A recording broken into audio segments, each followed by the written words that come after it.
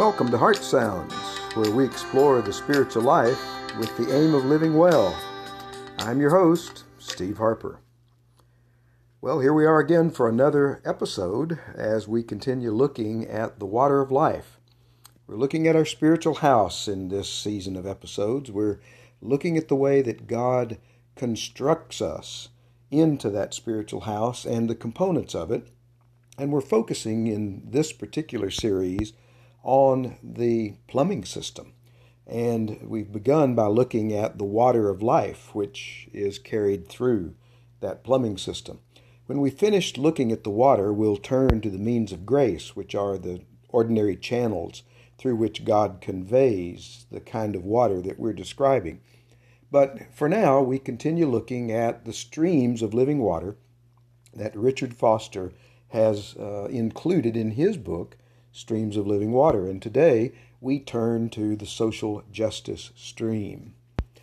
It's a very important stream for us in the kind of world in which we're living today, not only in terms of the challenges that we face, but also in terms of the dangers that spiritual formation faces in a narcissistic culture. One of the great dangers in the spiritual life is to turn it into a me and God affair, a me and Jesus enterprise, if you're Christian, where individualism and privatized spirituality prevail. Truth be told, we already have too much spiritual consumerism today, individually and collectively. We must begin to drink from the social justice stream of the water of life. I've already encouraged you to get Richard Foster's book, Streams of Living Water, so that you can look at each of the components that we're dealing with here on Heart Sounds in more detail. But I particularly feel that to be the case with respect to the social justice stream. It's actually been caricatured by some fundamentalist Christians as being antithetical to the faith, but in this episode, I'm going to respond to that and show how the social justice stream is at the very heart of the Judeo-Christian tradition. So let's take a look at this stream and say some things about it. First of all, it's rooted in the prophetic tradition of the Old Testament. It goes all the way back to Moses, who is thought by many to be the first prophet, when he challenges Pharaoh's injustice and says, "Let my people go." It's picked up in the books of the prophets in the Old Testament. Particularly, we hear quoted, and I use often, Micah 6:8. "What does the Lord require of you but to do justice, love kindness, walk humbly with God?" Amos speaks about it in the 5th chapter in the 24th verse. "Let justice roll down like waters, and righteousness like an ever-flowing stream."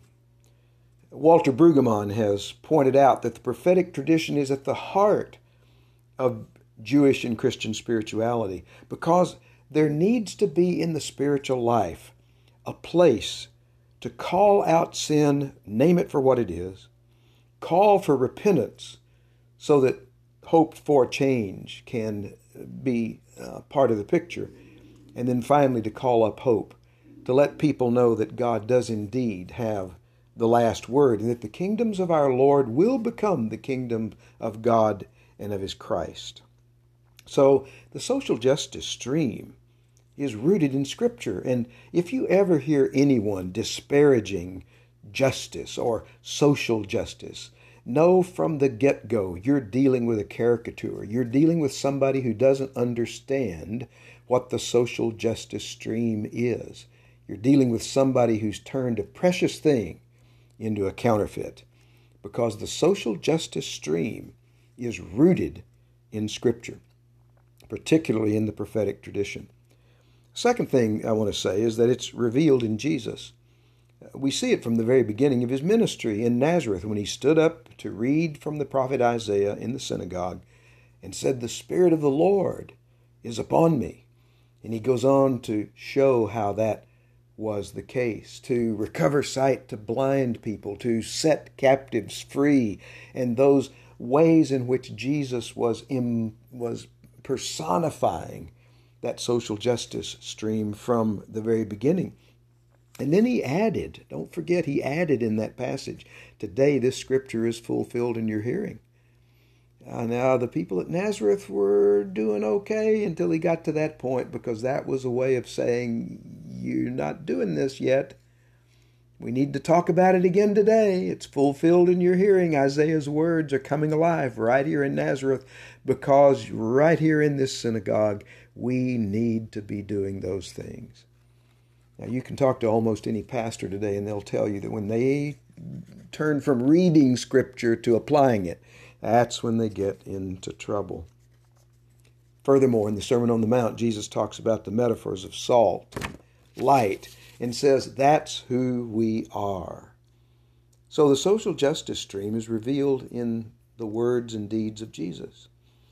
The third thing I see is that it's reflected in the saints.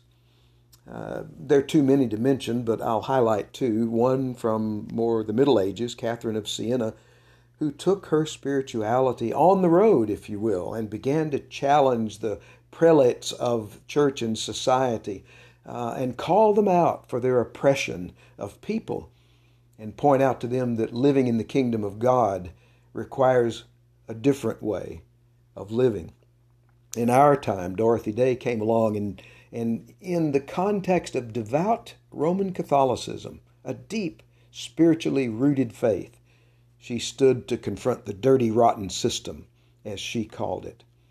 And so we see throughout the Judeo-Christian tradition, and in other religions as well, Gandhi in Hinduism, Thich Nhat Hanh in Buddhism, we see nonviolent resistance to the principalities and powers, nonviolent resistance to imperialism, accompanied with the sustained effort, because that's what it takes. It's not just an episode that occurs now and then. The sustained effort to overcome evil with good. Social holiness, we call it in the Wesleyan tradition. Richard Foster, in his chapter on the social justice tradition, calls it 360-degree living for good. Well, that's what we're about.